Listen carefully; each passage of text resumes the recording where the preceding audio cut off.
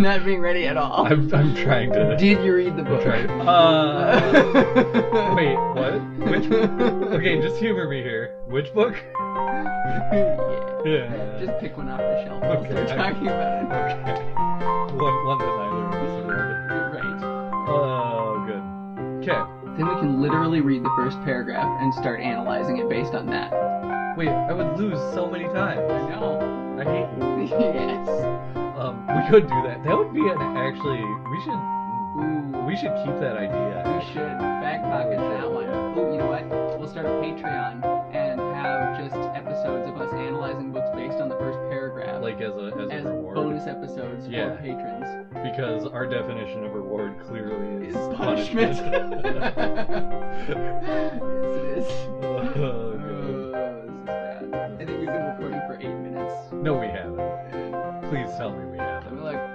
I mean, look, and we probably have, but also please tell me we haven't. 3.5 minutes. 3.5. That's not even halfway to 8. Almost. So it will be if I keep It guessing here. will be. Alright, are you ready? Yeah, I'm ready. Hello, gentle listener, and welcome to Michael and Ethan in a Room with Scotch. I am your host, Ethan Bartlett, and this is my guest, Michael Lilienthal. I'm Michael Lilienthal, the guest. Excellent work. Thank you. Uh, Thank you. You know, I try really hard every time that we do to this like recording. come up with something original. Right. And then it's that thing where instead of saying something original, you say the same thing you said like 8 other times. I've never said that before. Okay. That was totally original. Uh-huh. This episode first. Yep. This episode first. That's the sentence that you're going with. If I backtrack on it, if I do any backpedaling, that weakens my position. So I'm sticking to Well, it. you're ripe for a career in politics. Thank you. Also you. childcare, which Yes. are actually pretty similar. The same thing. Well, no, because in politics the children run the asylum. Anyway, that's more political than. This isn't a politics This isn't podcast. a politics podcast. This is a podcast where we read very important books and say very important things about them. Yep. While doing other things. While being very important. While being important. Yes, in fact, do you want to get into those other things, Michael? Should we establish the rules? We should establish in the script. It doesn't say that. Oh, it doesn't say. Does it not say anything about the rules? We already said we're ignoring the script. Anyway, Yeah, I don't think it's it mentions the rules in the script, what but kind not of in a garbage place. script is this? It's Also, the it's script one has that's highly interpretive. it has both of our names wrong too. It does. They're placeholders. Literally anyone could do this podcast, and they Absolutely could. anybody. I mean, they literally could. Yeah. I'm it's tempted to go just grab my neighbors now and be like, "Hey, would you do this podcast for us?" Yes. Oh. Except we would drink the scotch. We would drink the scotch, Right. and they would do the podcast, and not be allowed to mention the scotch, which is the first rule. Exactly. Segue. Thank you for that segue. So, the name of the podcast is Michael and Ethan in a Room with Scotch, but as you know, if you've listened to all of our other episodes, which if you have, sorry, we do not mention the scotch. I'm going to introduce the scotch in a moment. Once the scotch is poured, we are no longer allowed to mention the scotch. Right. What are the other rules? There is no mention of mothers. No one's mother may be mentioned in any sort of pejorative manner, or any manner really unrelated to, like, directly applying to the text under Right. discussion.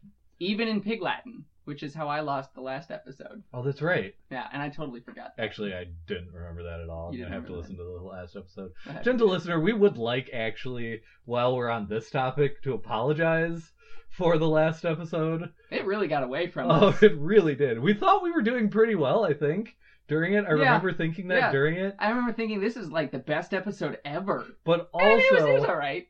I'm sure it was. There was some solid analysis in there, but we got But- so far afield. And also, like, I don't remember most of the last episode. Yeah, Like, the episode before that, that one. Yeah, that one I remember most of. But the last episode, something about that drinking for 2 weeks in a row that just 2 weeks straight. just hammered me. You know what though? Like that whiskey that we drank.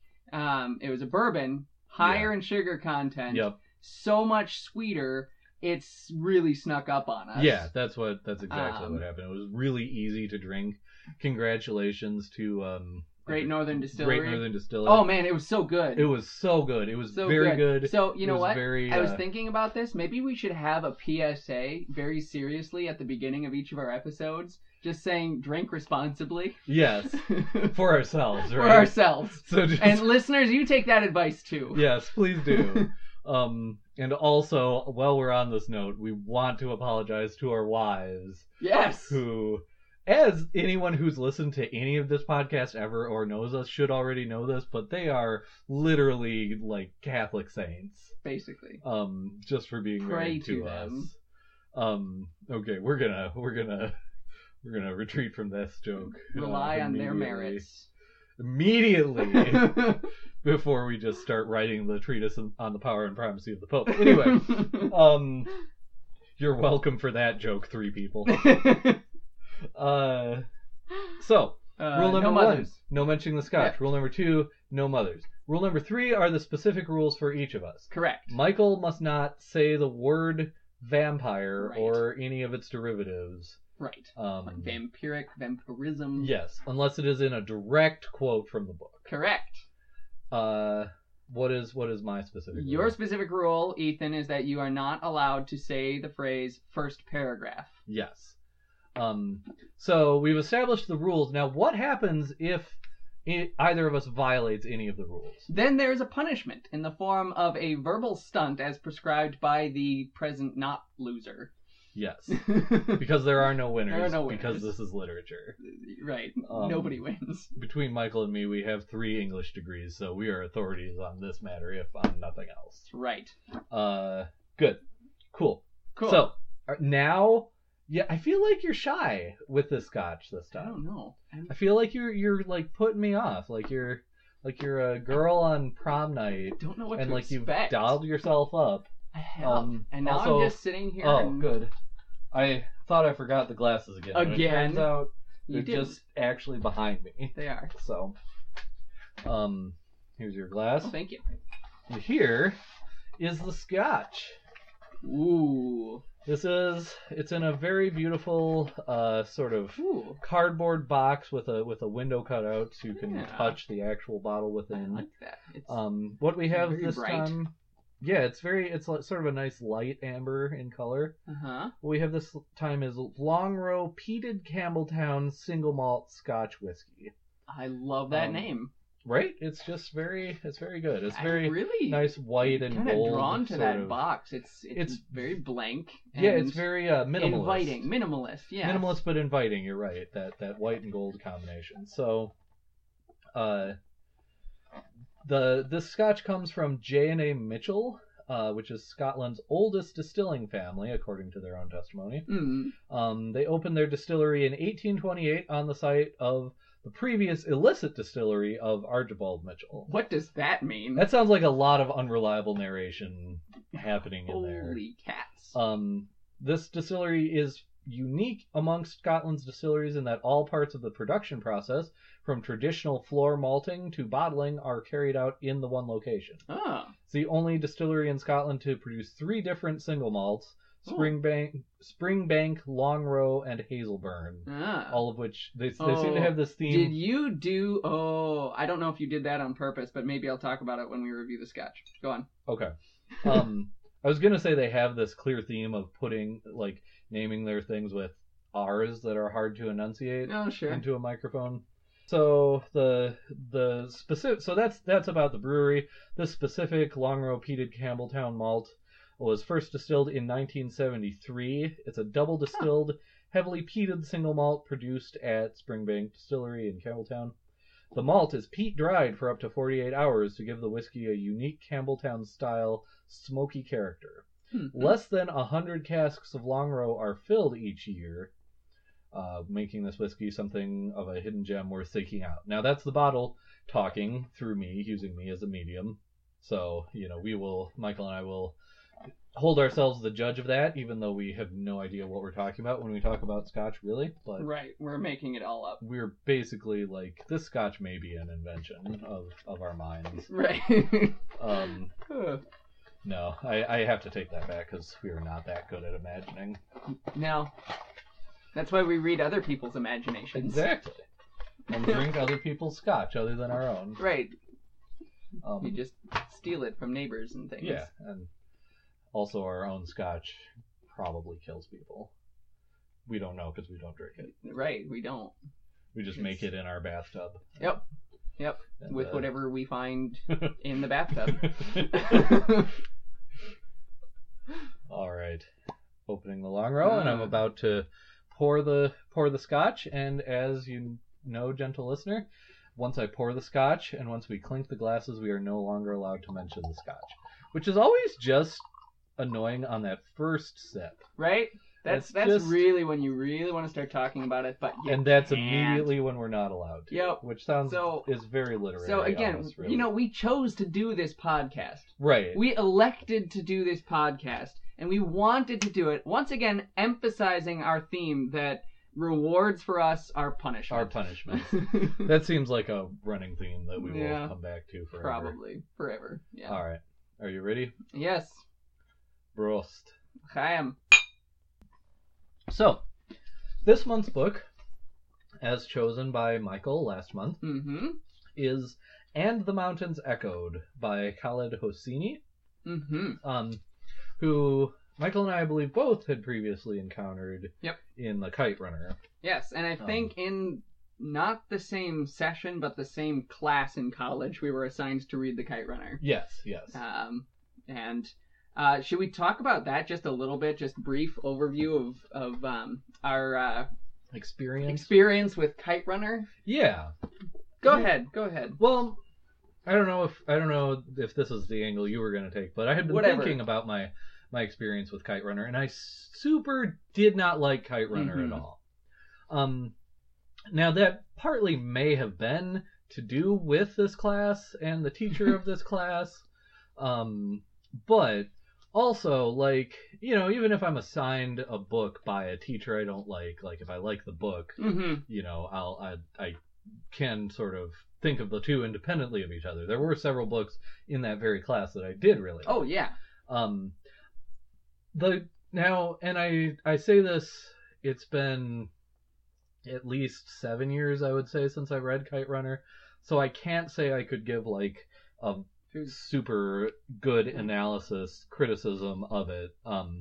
What I remember thinking overall is that Kite Runner had a lot of stuff in it that was very clearly, like, very calculated to be sort of potboiler bestseller material. Yeah. That it just was very, almost, to me it read cynically, just like, I'm gonna put this in because I know it will either create controversy or like tug at people's heartstrings or and that it almost read like a cookie cutter version of doing that without the depth or the authority required to sort of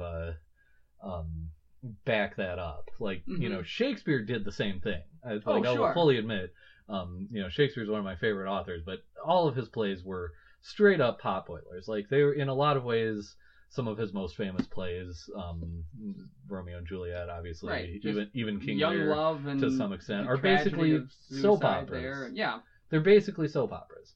And Shakespeare did that because he knew that it would put butts in the seats. It would sell copies, as it were. Right. Yeah. So, that in and of itself is not inherently something that will make me dismiss a book. However, what Shakespeare has is he has, great craft, great writing, great sort of authoritative grounding in human nature. And you need all of that stuff in my book to back up sort of a cynically done potboiler in order to make it worth reading. And I felt that Kite Runner only had one of those things, and it had the worst one. Right. So that was generally how I felt about Kite Runner. I'm kind of along the same lines there. I only read it once, but I analyzed it after reading it, and I liked it a little bit more after analyzing it, but not a whole lot more. It's one of those books where I'm happy to have read it, but I don't need to read it again. And my analysis of it is along the same lines of yours, that it contrives itself into something specifically designed to get you to feel things and talk about it. Yeah. That's what it was trying to do that too hard, and the contrivance of it is what really got to me. Yeah. That it was kind of far out there. There's too many coincidences in the book, I think. Yeah. And that just speaks to the contrived nature of the narrative in general. Yeah. So that was my problem with it. But I felt like part of my disappointment with it too was that it didn't need to do all that. Oh, it really didn't. Even the stuff like the scenes of kite running, where the title comes from. A lot of the sort of cultural background has been done very little in English language novels. There's a lot of stuff that Kite Runner had going for it. It had a niche. Yeah, and not only that, but it had some truly interesting and compelling like story elements and characters. And I felt like if the author at the time had just sort of, I wanted him to relax. I wanted him to not be so manipulative of his audience and of his material, and I wanted him to just sort of sit back and tell a clean, simple story and have the confidence to do that. And I think this might come out in the analysis of this book, that he is overly concerned to make the story what he wants it to be, presenting what he wants it to present. And that's definitely an old conflict within authors, great authors to nothing authors and everything in between, is the fact that a story can, when you allegorize it or when you make it sort of a parable, it can have this great power, but that's a different sort of power than what the natural strength of a novel is. A novel lives much more in ambiguity. It's much more powerful at sort of embodying tension and embodying opposites and letting them sort of coexist, even if it's uncomfortable. That's where a novel's strength lies, as opposed to sort of a parable or an allegory, which is shaped towards a very specific end. And when you take something that's supposed to be a novel and you shape it overly, like you're talking about, I think it becomes very uncomfortable. And in the hands of like the very best novelists, it can work, but I think it almost works in spite of itself and not because of them doing that. Yeah.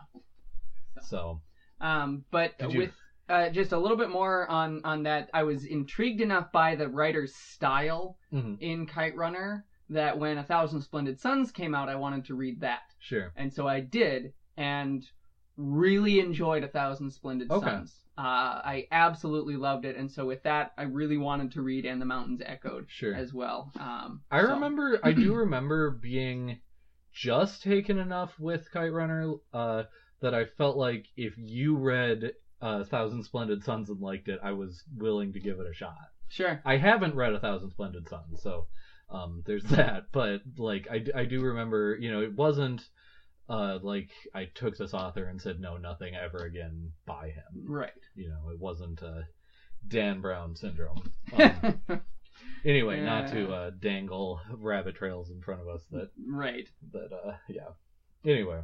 But so leading then into discussion of this book, I'm gonna rank the his three books really quickly. At the bottom is Kite Runner. Kite Runner is okay, but he's got two other books. You can read those. You don't have to read Kite Runner. If you haven't read anything by Khaled Hosseini, don't read Kite Runner. Right. Read one of the others. I'm going to put And the Mountains Echoed second. Okay. And 1,000 Splendid Suns at the top. And maybe that'll come out a little bit more as we talk about this book itself. 1,000 Splendid Suns is really solid in my eyes. Absolutely pure through and through. And the Mountains Echoed I did enjoy a great deal, but there are a couple things that just knocked it down a peg from 1,000 Splendid Suns for me. Yeah, I think I'm actually right there with you. Obviously, again, I haven't read 1,000 Splendid Suns. Sure. And now this is all making me feel like I do really want to still, and again, however that goes. Whatever adverb you want to put on there. Exactly. But yeah, I agreed. There's a lot in this book that I liked, and I did like it, approximately 10,000 times better than I liked Kite Runner. Yes. But there were still some problems. Then there are different problems than the Absolutely. ones I mentioned with Kite Runner. There are still some problems that I have with it that I'm going to reserve my final judgment on it as far as recommend, don't recommend till the end of the episode. But definitely, probably more or less with you on assessments, I'm going to guess. That said, this is a digression, but did we do all of our recommend, don't recommend stuff at the end of the last episode? Yes, we did. Okay, we did. We did. Yep. Even the pairing? Yes, we did. Okay. Yep. Gotcha. We really digressed in the midst of doing it, but we did it. I bet we did. Okay. Okay. Because I truly thought we didn't. I truly thought we maybe only did Rating book or rating what? Maybe I was wrong. What? No, you're right. Okay. You're right. You didn't say the whole word. I put that one up to the panel of judges in my mind, and they had to reluctantly agreed that to let you off the hook. This thank time. you, Yeah. gracious mind judges of Ethan. They have now all bowed in your direction, and this is getting very troubling very quickly. My aim is to create a civil war in your mind between you and the judges. Oh, don't worry, it's a constant civil war. Good. Actually, what I tell people is that really I'm a very simple person, and all you need to understand me is to understand that somewhere in the back room of a pub in my brain, there is a constant bull session going between Martin Luther, Mark Twain, and Marshall McLuhan. Yes. That's all you need to know, and then you got me. All right. So podcast over. I was gonna say we're done here. We've reached the apotheosis, and good. I will now transcend and form into a spiritual being. Yes. No, I couldn't do that because I wouldn't be able to do this podcast correctly then. Correct. You would not be able to do this podcast correctly without a body.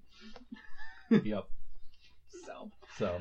Can I give you my dime version analysis of this book? Absolutely, and I also have a dime version analysis. Okay. So that maybe it's not. I don't know. I don't know if dime version analysis is a phrase. I know. So it is a dime version. It is I'm a saying dime. that now. It's also, a real phrase. It now. reminds me of a dime novel, the old That's kind of pulp what I'm novels thinking from 100 years ago. So I fully expect in your analysis a cowboy to just pop up and get into a shootout with an Italian mobster or something. Yeah, that's totally part of this. Okay, good. Yeah. I'm really excited for this now. Absolutely. Okay, go ahead. Okay, so my analysis of this book is that this is Khaled Hosseini's literary self-criticism. Huh. This book is his literary self-criticism. And what I mean by that, you can trace through this book a kind of a trio thread of characters. Mm-hmm. There are characters, any character who writes something gets some significant play. Mm-hmm. Any character who tells a story gets some significant play. And any character who has any dealings in the medical field gets some significant play. Sure. And Khaled Hosseini is a doctor turned writer. And keep track, too, of how much of the book takes place in San Francisco, where Khaled Hosseini lives. Mm-hmm. So there's a lot of that very personal stuff. Sure, and some of that, at a basic level, that could be just write what you know. Oh, he knows San sure. Francisco, he knows the medical field, so he's going to go there. And that's part of it. That's kind of the foot in the door of it. But then when you take that and connect how much of the book deals with story and what story is. Yes. Almost every page. I probably could have written the phrase storytelling. Or story. Yep. Or I did write a list of themes in my book. You'll be very proud of me this time. Yes. For writing I'm so in happy. my book. And I'm so happy. The idea of story. What did I even put?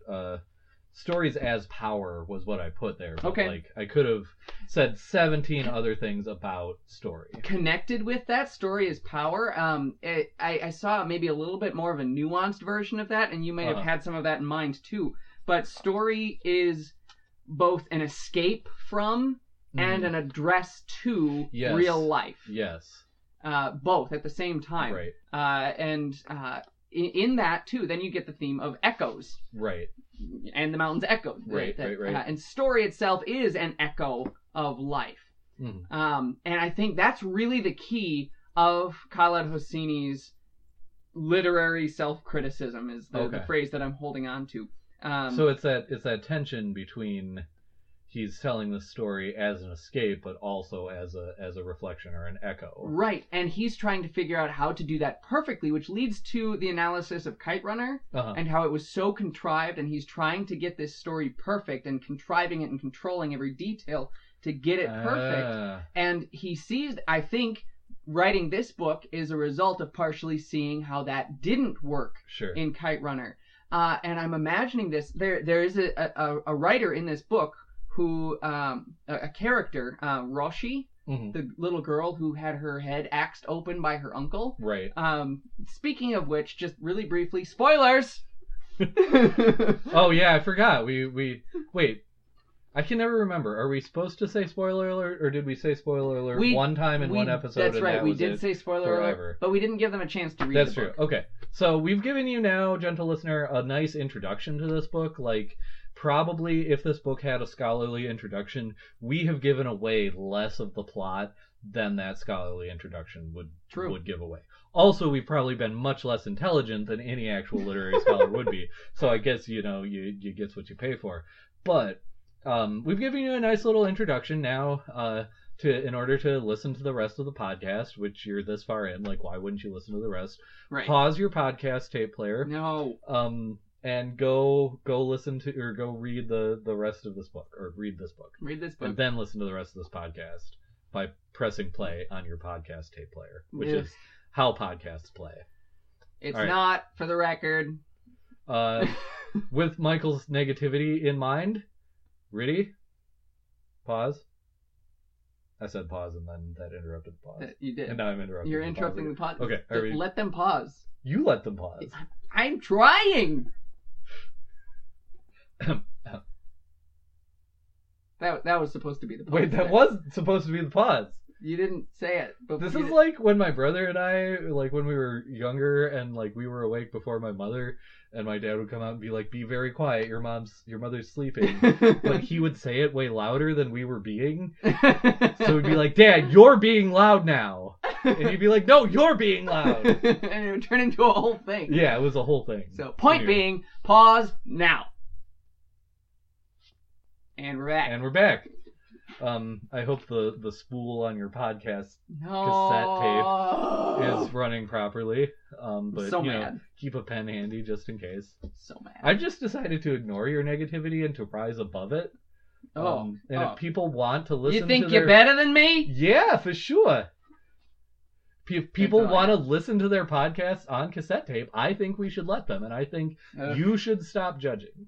I'm not judging. I'm you just denying the fact that there's nobody listening on a tape. If you are listening to this podcast on a tape recorder, please write us a letter. Yes, please do that. I am fully in support of this. Also good call on the fact that they would write us a letter rather than send us an email. But I am fully in support of this, and here's why. All I need is for one contrarian to be doing that. And to write to us. And I know it's a little bit of a stretch, but all I need is one. There are like 80 billion people in the world or something. That's not right. That's not right at all. You're right. It's more like 200 billion people in the world. All I need out of that 250 billion person contingent is 50 billion people were born in the last 3 seconds. Yeah, I have like a ticker on my computer that keeps track of it and everything. All I need is for one person out of that 400 billion oh my gosh. to write to us. This goes on much longer. We're going to have a real problem. We are. People are going to just start materializing in this room. Yeah. Like, we're out of space, guys. Sorry, we're in your podcast now. Yes. Good. Okay. Well, anyway. Okay, I was talking about Roshi. Yes. Whose uncle split her head open, but she survived. Right. And we get a brief description of her brains.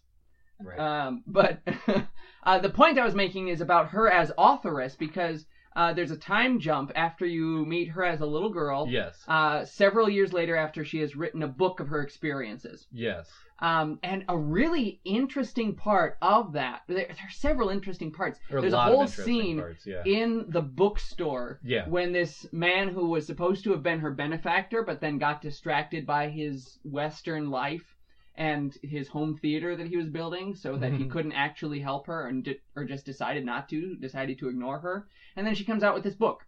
And understandably, he gets nervous when he sees that she's written this book of her experiences, thinking that it's going to defame him. Right. And so he's going to kind of apologize to her with a book, getting her autograph and going to apologize. Now, there's so many interesting details about that scene alone. Yes. The first one being he talks to a woman in the line. Mm-hmm. And this woman turns around and says, "This book is so good, I'm going to get my book club to read it." Mm-hmm. And I can picture that person who's saying that. I think we've all met that it's person. moved me. Right. She's gushing about this book.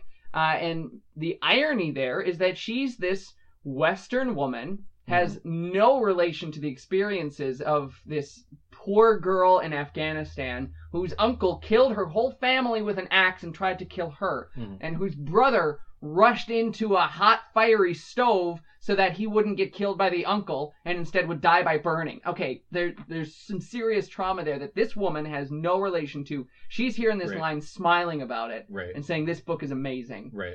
So that's the first thing, okay? Right. And that's leading into this literary self-criticism. The next thing is it Idris? Is that his name? Sounds right. The character who goes into the line, I think it's Idris. Yeah, he goes up and he's not going to ask her for an autograph. Instead, he just wants to apologize. Right. He doesn't get a chance to, though, because the store clerk there is kind of moving people through the line. Yeah. And so she just writes something down in the book and hands it to him, and he moves off without getting a chance to talk to her. And he's wondering, did she even recognize me? Any of that? Then he opens the book and sees she did recognize him. She did know who it was. She did not autograph the book. You notice she did not write her name in it. Instead, she wrote, "Don't worry, you're not in it." Right. And that is just amazing. Yeah. That was an amazing scene because he didn't get a chance to ask for her forgiveness. She kind of gave it to him. The way she gave it to him was by editing the story. By cutting him out of it. Right. By changing what was reality, what was life, into this echo of the story. Right. And then she did not put her name on it because she has cut ties with him there. Right.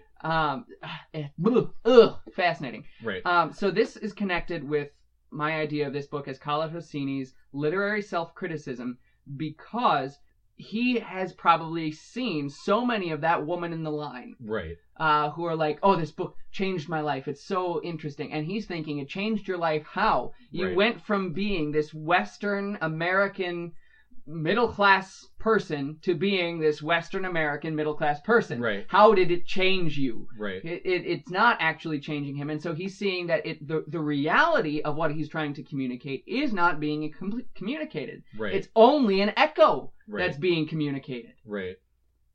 And so that's where he's seeing this tension, and he's trying to figure out how can a story be more than an echo of the reality. Right. There's one passage I want to point out aside from that scene. It's near the end of the book. It's on page 396 in mine, where Perry gets a call from Perry. The two Perrys are on the phone. And she says, "I knew at the moment I picked up the receiver and she spoke my father's name into my ear and asked whether this was his residence she had reached. And I said, 'Yes, who is this?' And she said, 'I am his sister.' My heart kicked violently. I fumbled for a chair to drop into. Everything around me suddenly pin-drop quiet. It was a shock, yes. The sort of third act theatrical thing that rarely happens to people in real life." Right. And that I feel like is a commentary on Khaled Hosseini's own writing, because that is precisely my criticism of Kite Runner. Right. Is that you've got this third act thing that does not happen in real life, and it's so out there that it just takes you right out of the book. And so here he's saying that explicitly, and this is coming in the third act of the book. Right. Literally. Very, very meta. So meta right there. So that's where I'm seeing this book as his literary self-criticism. Sure. And this, so that's your dime novel take on... My dime version analysis. Very good, very good. I'll pay you your dime later. Thank you. If you pay me mine. I will. Okay, good. If it's good. Okay, well here is mine, and this is pretty much whatever phrase we've coined here, like the thing you were thinking is pretty much the thing I was thinking, I think. So you can take that sentence to the bank and cash it in for more than a dime, thank you very much. I don't know what I'm saying anymore. Nobody does. Except maybe Martin Luther and Mark Twain in the back there. No.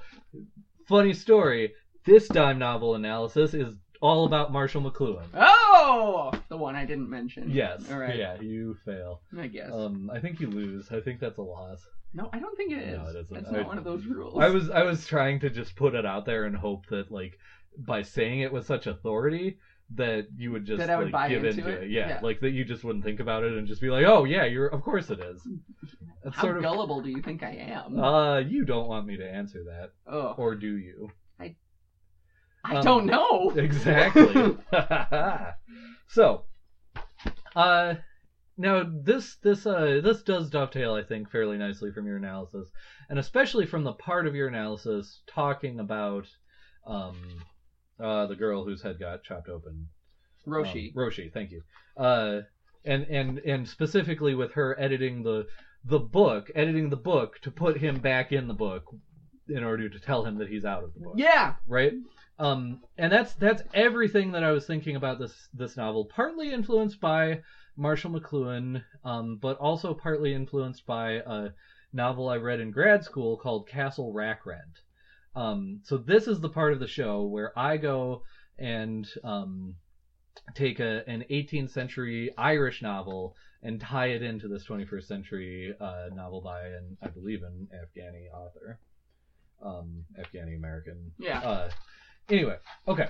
So, Castle Rackrent it's a fairly short novel. It was written in the 18th century by an Irish woman who had some connections with English society, enough to sort of get a novel published. And so this novel is almost a sort of a Shaggy Dog story, narrated by this old Irish servant of an English estate. He's sort of the head servant of this English estate in Ireland. And for context here, this was after several hundred years of the English colonizing Ireland, often by force. This was within around 100 years of Oliver Cromwell literally wiping the town of Drogheda off the face of the earth, right? So as a native Irish woman, the novelist had some cause to be hostile to England. Okay, so however, this Irish head servant is telling an English person in this novel that the story of this particular estate, and by the end of the story, what has happened is all the English heirs to the estate have died, and essentially through a sort of very complex, almost incomprehensible train of like primogeniture and inheritance and legal stuff and so forth, this head servant's son has ended up inheriting the estate. And so the head servant tells it as a tragedy, and he goes at great lengths to lament the untimely demise of the English son, the English heir, and the fact that like this head servant's own son has had to take over the estate. And I really hope I'm remembering this accurately, because I am doing this off the top of my head. Like, sure, I haven't read this novel in several years, and I didn't bother like looking up a Wikipedia summary. But as I remember, that's roughly the gist of this novel, right? Mm-hmm. So the thing about this novel is that it's a novel, which is again almost a tautology, but Which is almost a tautology. Exactly. But a novel is a form of storytelling, obviously, but it's a very specific form. Storytelling arose in an oral society, and here's your Marshall McLuhan for the day. Woohoo! So, an oral storytelling and written storytelling are very different in the sense that oral storytelling can change. Every time you tell a story, every time you tell a joke, for example, you change it slightly. And you change, a joke is a really good example because it's like one of the most basic oral storytelling elements, and also it's still very prevalent. As an primarily oral storytelling. Like you see jokes in plenty of novels, but it's almost odd when you do, and it's always for a very specific reason. Mm-hmm. Okay, so yeah, you alter a joke slightly based on like what your audience needs explained to them, or what they'll be familiar with, or what references they'll get or won't get. You'll alter, or any story that you tell. Our communication on this podcast changes based on the fact that we chose to assume that everyone listening has read the novel. Yep. And I mean, we did that for a very practical reason, being that we needed these recording sessions to go 2 hours rather than like 17 hours. Yep. But it does change like what we say and how long we take to say it. Much as the gentle listener will probably doubt that last clause of my sentence. Okay. So a novel, on the other hand, is inherently a frozen form of communication. Mm-hmm. Right? You write something down, it gets published, it goes out. There are certain very perfectionistic authors who like issue revised versions of their novels, but that's almost more confusing because now two different versions of the novel exist, and like when it's in front of you in black and white, they both seem authoritative. Like there's an authority that just the printing of words on paper lends it. Right? So a novel is conceived as something that doesn't change. That once it's done and sent to the printers and once it's printed and distributed, that's the form of it. Mm-hmm. Okay, so the thing about Castle Rackrent, right, is that you always have to keep in mind that the text is being told by an Irish servant to an English aristocrat. And that's why the Irish servant tells it as a tragedy. If he was telling it to, like, his mates in the servants' hall, it would be a comedy. It would be, ha ha ha, my son inherited this estate that we've all been servants on for generations. It's a much different story when your audience is all Irish and all sort of on the same page, as opposed to someone that culturally you're supposed to be subservient to. Mm-hmm. So there's this tension between oral storytelling and written storytelling, even though the one basically evolved out of the other, right? And that tension is all throughout this book. Mm-hmm. Now there's some very obvious sort of places where you can pick this up. Right in the very first chapter, you have literally this oral story that is clearly a story that the teller knows orally, but here it is written down. And in the flashback of that character who's telling the story, or not the flashback, but the chronologically earlier stuff that comes later in the book, which is very confusing. The chronology of the book is all over the place. Right, which I enjoy. Yeah, it's a very non-linear sort of thing. It's cool. So, now I forgot what I was saying. Okay, so you have that almost just like, it's almost like Hosseini took a highlighter to it when the one young woman buys a notebook for the young man who tells the stories, and that's going to be his present, and that's almost like this very potent symbol for the transition from this sort of desert culture that dominates the first half of the book to this Western, European American culture that dominates the second half. Yeah. So that's why I wrote down specifically stories as power. Because, and that's what made me think of Castle Rackrent. So, like, if I were assigning this book in a college class, Castle Rackrent would be like the extra credit, read this and write a one-page paper connecting the two. And Rackrent is like a 50-page novel. It would be pretty easy to do in a day, in an hour maybe. So yeah, so that was my thing. So Castle Recrant is a story in which on the surface you have a subservient Irish servant telling a tragic story to an English lord or aristocrat.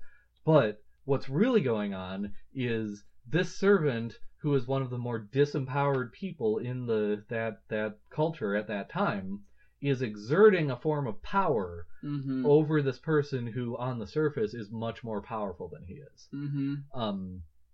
And that's there are numerous examples I could name in this book of that. And even just to do my English 101, I only read the opening chapter thing. That's what the father, who is, as you find out later, is about to essentially sell his daughter to this other couple. That's what he's doing by telling this story. The story becomes an escape. It has, djinn and fantastical creatures and places in it. And it's also an echo of precisely what's going on. What's going on, yes. Yeah. But it's him coming from an extremely powerless position, and even just if it's temporarily or in almost a hopeless way, he's exerting a sort of power over the situation that he wouldn't have without the story. Can I just... And that's just to connect that. That's what Roshi does too, right? Yeah.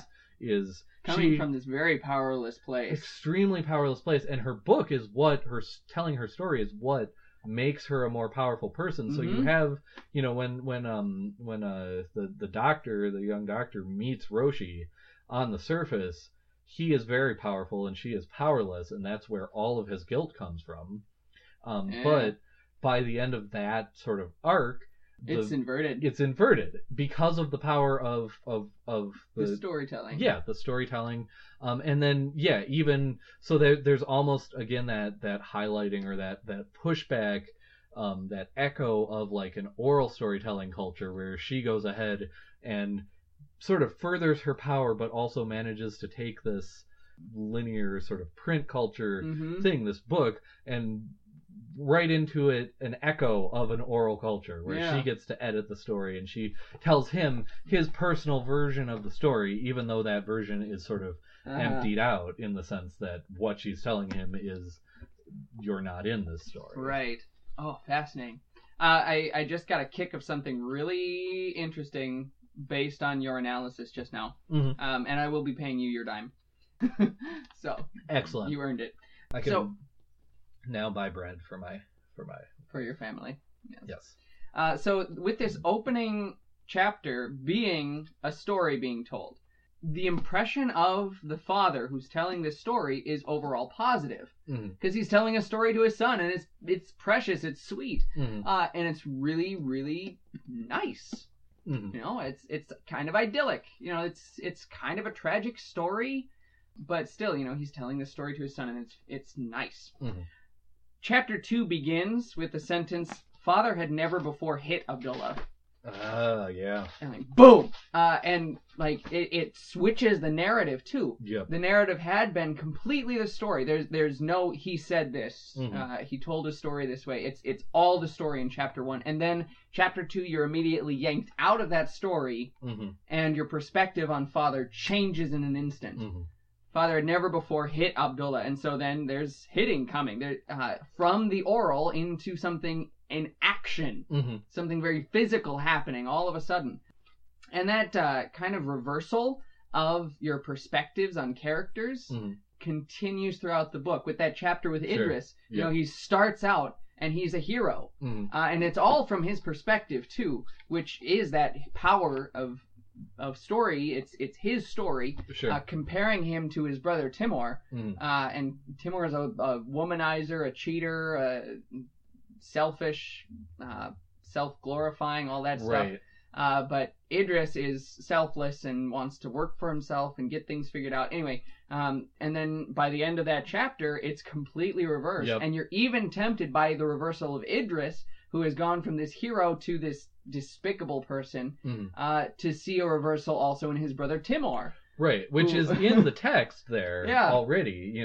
Everyone in their community, sort of in the States, thinks of Timur as this great person because he ostentatiously does all of these wonderful things. Yeah, He's helpful and giving, and Idris kind of resents a lot of that.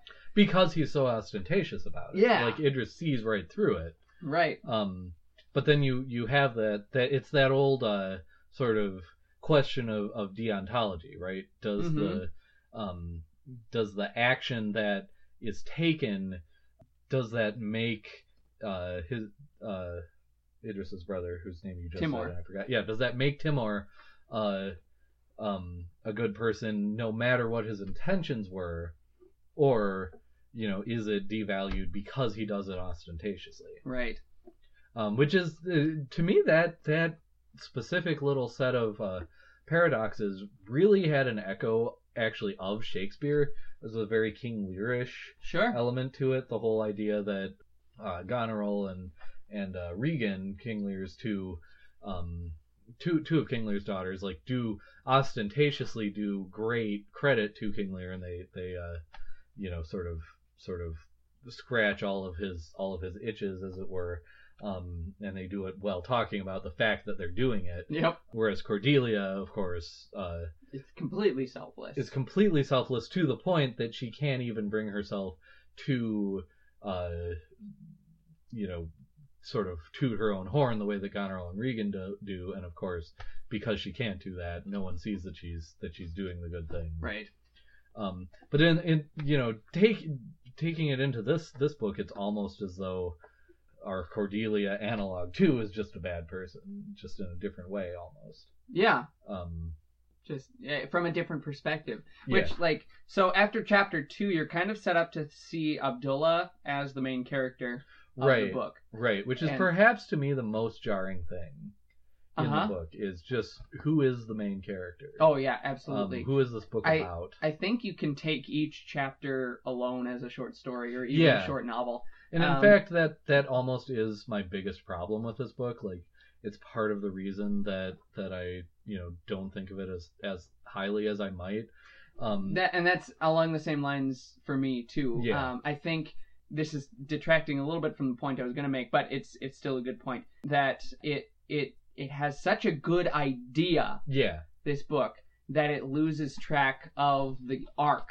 Yeah. For the story. It's one of those things that's like, was this a novel, or was this just a bunch of short stories with similar themes? Yeah. And the author didn't quite know how to tie them together. Or alternatively, did he sort of need them to exist as a novel because he didn't have the power to make them stand on their own fully? Sure. That was the question I ended up. Sure. Because this could, if this were billed as an anthology of short stories, it would be. I think that would have made it brilliant. I think it would have been good, but he would have had to write it somewhat differently. A little bit, especially the end, because I think that fact that it loses track of the story arc leads to a very floundering end. Yeah. The end goes on for 30 plus pages. Yeah, and it really tries to pull it back around and make it a full circle. And in some ways it succeeds.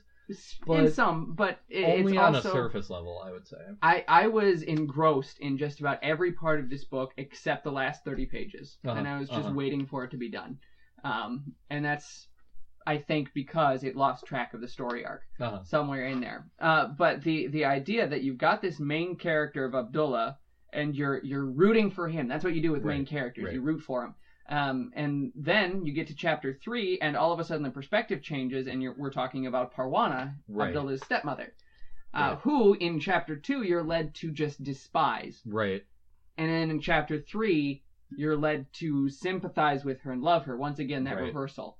And that leads to another theme that I think might pervade all of Hosseini's works. Mm-hmm. And I'm tempted to go back and read all of his books, all 3 of them, and see if this theme holds up. And I'm going to blame you a little bit for some of this thought that I had, for exposing me to this perspective in Harold Bloom on Shakespeare. That Shakespeare kind of invented the character arc, so to speak. Yes. That characters change. And I think the opposite is true in Hosseini's works. Interesting. That characters do not change. They simply... The perspective on them changes. Okay. Now we should stop and sort of explain this more. I don't know if we've Have we done Bloom ever in previous podcasts? I don't know if we have. I don't know that we have. We may have referenced it offhand. Maybe. Okay, so what Michael is talking about is a brilliant book by Harold Bloom. Like, the next time that you want a really good 900-page work of literary criticism, which, like, everybody wants to read on the beach, It's right? light summer Like, reading. We can't be the only ones who just go to beaches with We're not alone. Harold Bloom books. Ugh. You implying that there are aliens doing literary criticism? Is that what you're saying here? Why wouldn't they? That's true. That's a good point. Aliens, get with it. Okay. So aliens are the only ones listening to this podcast. Oh, I hate how true that is. No, we have at least one. Remember? Yes. Yeah. So We do. Okay. At least until we mispronounced his name like 7 different ways last Yeah, I time. know. Probably That was- lost him too. That was unfortunate. Him or her. Or her. Yeah. Anyway, that's the problem with internet names is you never have any never idea know. what even like their original gendering was, or Why don't if you- there is any. Tell us when you write your 5-star review on iTunes.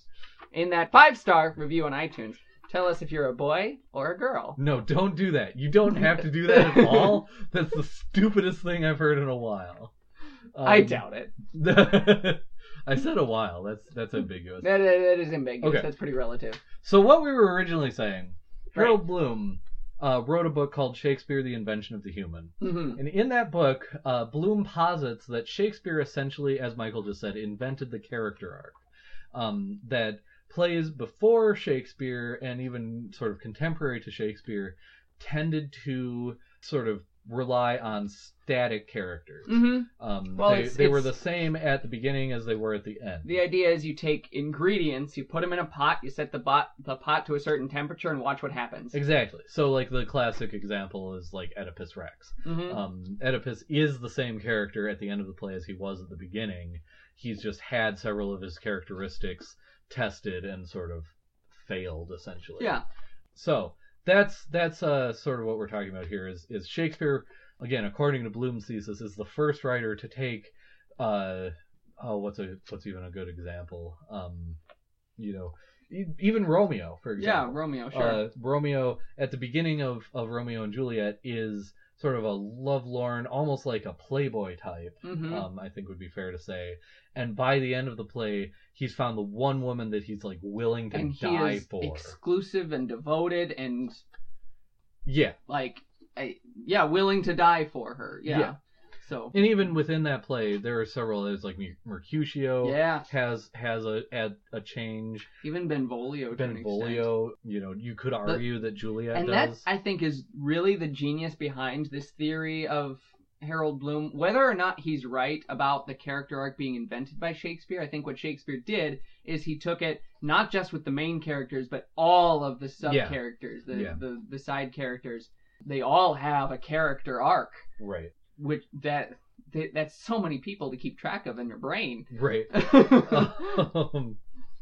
Oh, man, to open up that man's skull. Anyway, so, point being... Let's go find it and do it. Let's open his skull. Let's do it. Yeah, that doesn't sound like decades in prison at all. No. Okay, so, yeah. So Shakespeare did that. And so that's what Michael is referencing. And so you're almost saying that Hosseini here almost reverses that. It's almost a return, you could say, to, like, a classical, like a Greek view of character. Mm-hmm. Which, you could say, and I want to be very careful here because I don't know sort of Middle Eastern storytelling traditions enough to say this with any authority, but in oral cultures in general, I think characters tend to be much more stock, much more sort of commedia dell'arte, where it's the interest in the story is not the characters themselves changing, it's sort of they are who they are, and here are some different perspectives or different, like you said, you put them in a pressure cooker and you see what comes out when they're and characters not to be pressure. too reductionist about it, but just compare the 1001 Arabian Nights. Yeah. That they're fables that are coming out here with stock characters, and they go in and things happen and then they come out. Yeah, exactly. So I mean, there's that tradition there, and that probably has some informing into this book. Yeah, Hosini's again, work. one would think. We aren't gonna No, we're not going to go too exclusively. say it too authoritatively. No. But yeah. Yeah. But yeah, that's a perspective that I got out of this book, that characters simply do not change, but the perspective on them does. Mhm. And what's interesting about that perspective is tying into the theme of memory, and we might have to wait to talk about memory until our next episode. Yes. But the idea that even the reader's memory of a character will change Mhm. based on this new perspective on a character. Mhm. And so the character seems to have gone through an arc, but the arc is in the reader. Yeah. Okay, that's interesting. And that almost makes what Hosini's doing here more almost Joycean. Sure. Criticism I've read about Joyce's first book, Dubliners, which is in fact a collection of short stories. Mm-hmm. In fact, now that I say this out loud, there's a lot of connections you could make. Ooh. Dubliners. This sounds like a doctoral thesis. Right?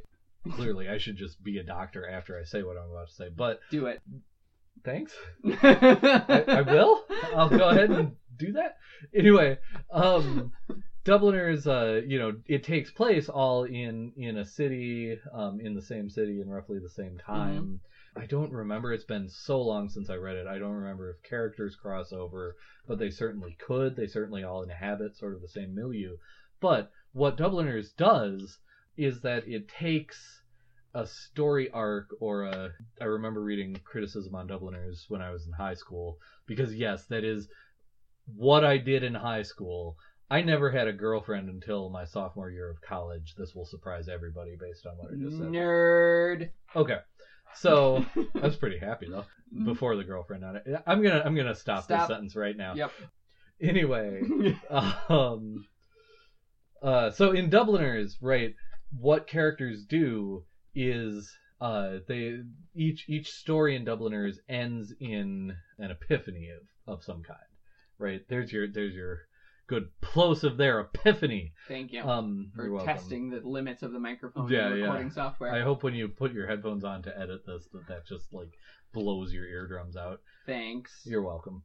Okay, so each story in Dubliners ends in an epiphany, but until the very last story, which is the most famous one in the collection, the story The Dead, all the other stories, the epiphany is supposed to be in the mind of the reader. The characters don't see their own epiphany. Which is a little ironic. Right. Which is another theme of this book. What? No. What? But maybe we should wait to talk about that until our next episode. We definitely should. I should have waited to say the last thing. No, that's okay. That's a good little cliffhanger tease for our listeners. Yeah. And in the next episode, I will also tie And the Mountains Echoed in with the book that we discussed last month. I was gonna do that too! You jerk! jerk! I'll fight you for it! I hate you! Alright. No! Alright. We gotta end this. Yep. I want the listener to know, the gentle listener should know, that not only will Michael and I be drinking for the next 2 weeks, but we will be fighting. Yep. We will be fighting to see who gets to tie this book into last month's book. Because Lost in the Cosmos, last self-help book by Walker Percy. Thank you. There can only be one. There can only be one. All right. To close this episode, can I make a review? Absolutely. I'm going to review this chocolate. Ratings.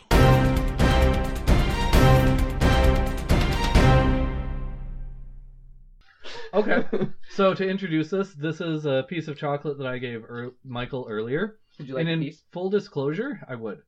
Full disclosure, this chocolate is from Schulen's Chocolate House, which you can find online, though you will never be able to spell it. If you can figure out how to spell it, you'll find it online. It's Sjolinds.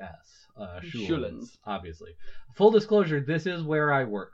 So now you can stalk Ethan. Yes, and also, this is not exactly objective, probably. No. But I had this particular bit of chocolate forever, and it came up before we were recording this podcast that I had been meaning to eat it. My lovely wife sassily provoked us into putting it onto the podcast. Yep. So this is their Porcini Salt and Smoke chocolate. So Schulen's does specialty chocolates. They make a lot of their own chocolates, as well as carrying other people's sort of specialty chocolates. And we just did have the thought that maybe sounded like sort of a perfect pairing with other elements of this podcast. Other elements that, yes. So I'm just to, you notice when you look at it, you see a little bit of the spices on the bottom. The coloration of the chocolate makes it look a little bit like a on the darker side of a milk chocolate, which you expect something a little bit softer. However, when it breaks, it's got a nice little pop to it, like a hard crack, like a darker chocolate. You get a smell. It's very spicy at the smell, very salty. Which if it's got salt in the name of it, you should expect that. Right. A little bit smoky. Then on the tongue, the meat really comes out. Very meaty. A lot of porcini smoke. is actually a spice. It is not. It has nothing. No, to do I with know. Meat. Okay. Yeah, it's a spice, but it adds a little bit of a meaty element to it. Yeah. Thank you. You're That's welcome. what I mean. Clarifying that. Yeah. But just making sure. Then the smoke I really thought- comes out. I honestly thought it had to do with pork for the longest time until Karen told me it didn't. Well, that's a very helpful wife you have. And then on the finish, that's where the smoke really comes through. So this is the sort of chocolate that is ideal because it has a clear beginning, middle, and end. It tells a story in the chocolate itself. So I'm going to give this chocolate a 5 out of 5. Excellent. I agree. And it does pair very well when you drink other elements of this podcast. I will just say that. Also, ironically, clear beginning, middle, and end. Unlike And the Mountains Echo. What? Boom! More on that in 2 weeks. All right. Thank you for listening. We're going to try to wrap this ending up very quickly because we're massively over time. As per frickin' usual.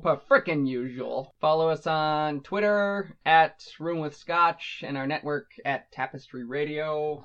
Similarly, find us on Facebook, Tapestry Radio Network on Facebook.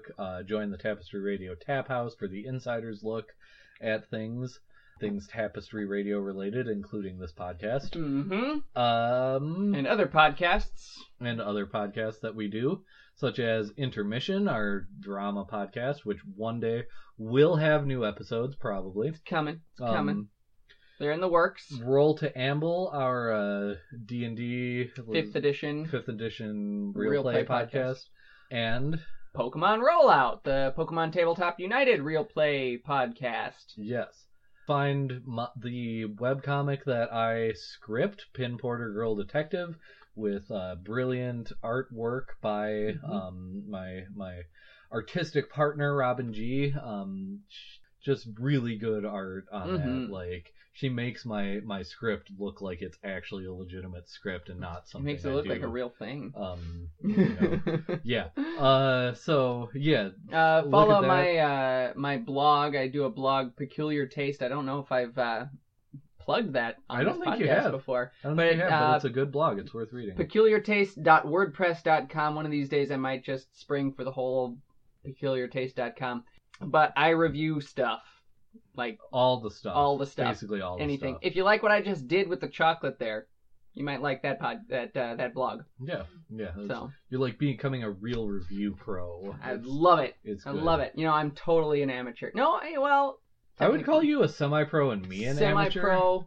I'm gonna go with that. Sure. Even though these gradations are completely arbitrary. But that's what a pro reviewer would do, right? Yeah, absolutely. Okay, good. Make arbitrary lines to cross. Yeah, or not cross. Or not. Yeah. Anyway. Do you want to plug our personal Twitters? Yeah. Mine is at Yartlet, EJARTLETT. And mine is at MGLILIENTHAL. Very good. And Michael, I will see you in 2 weeks. 2 weeks. During which we will drink and fight. Drink and fight. To the death. Oh, wait, really? Yep. Okay. Get ready for this. Okay, here we go.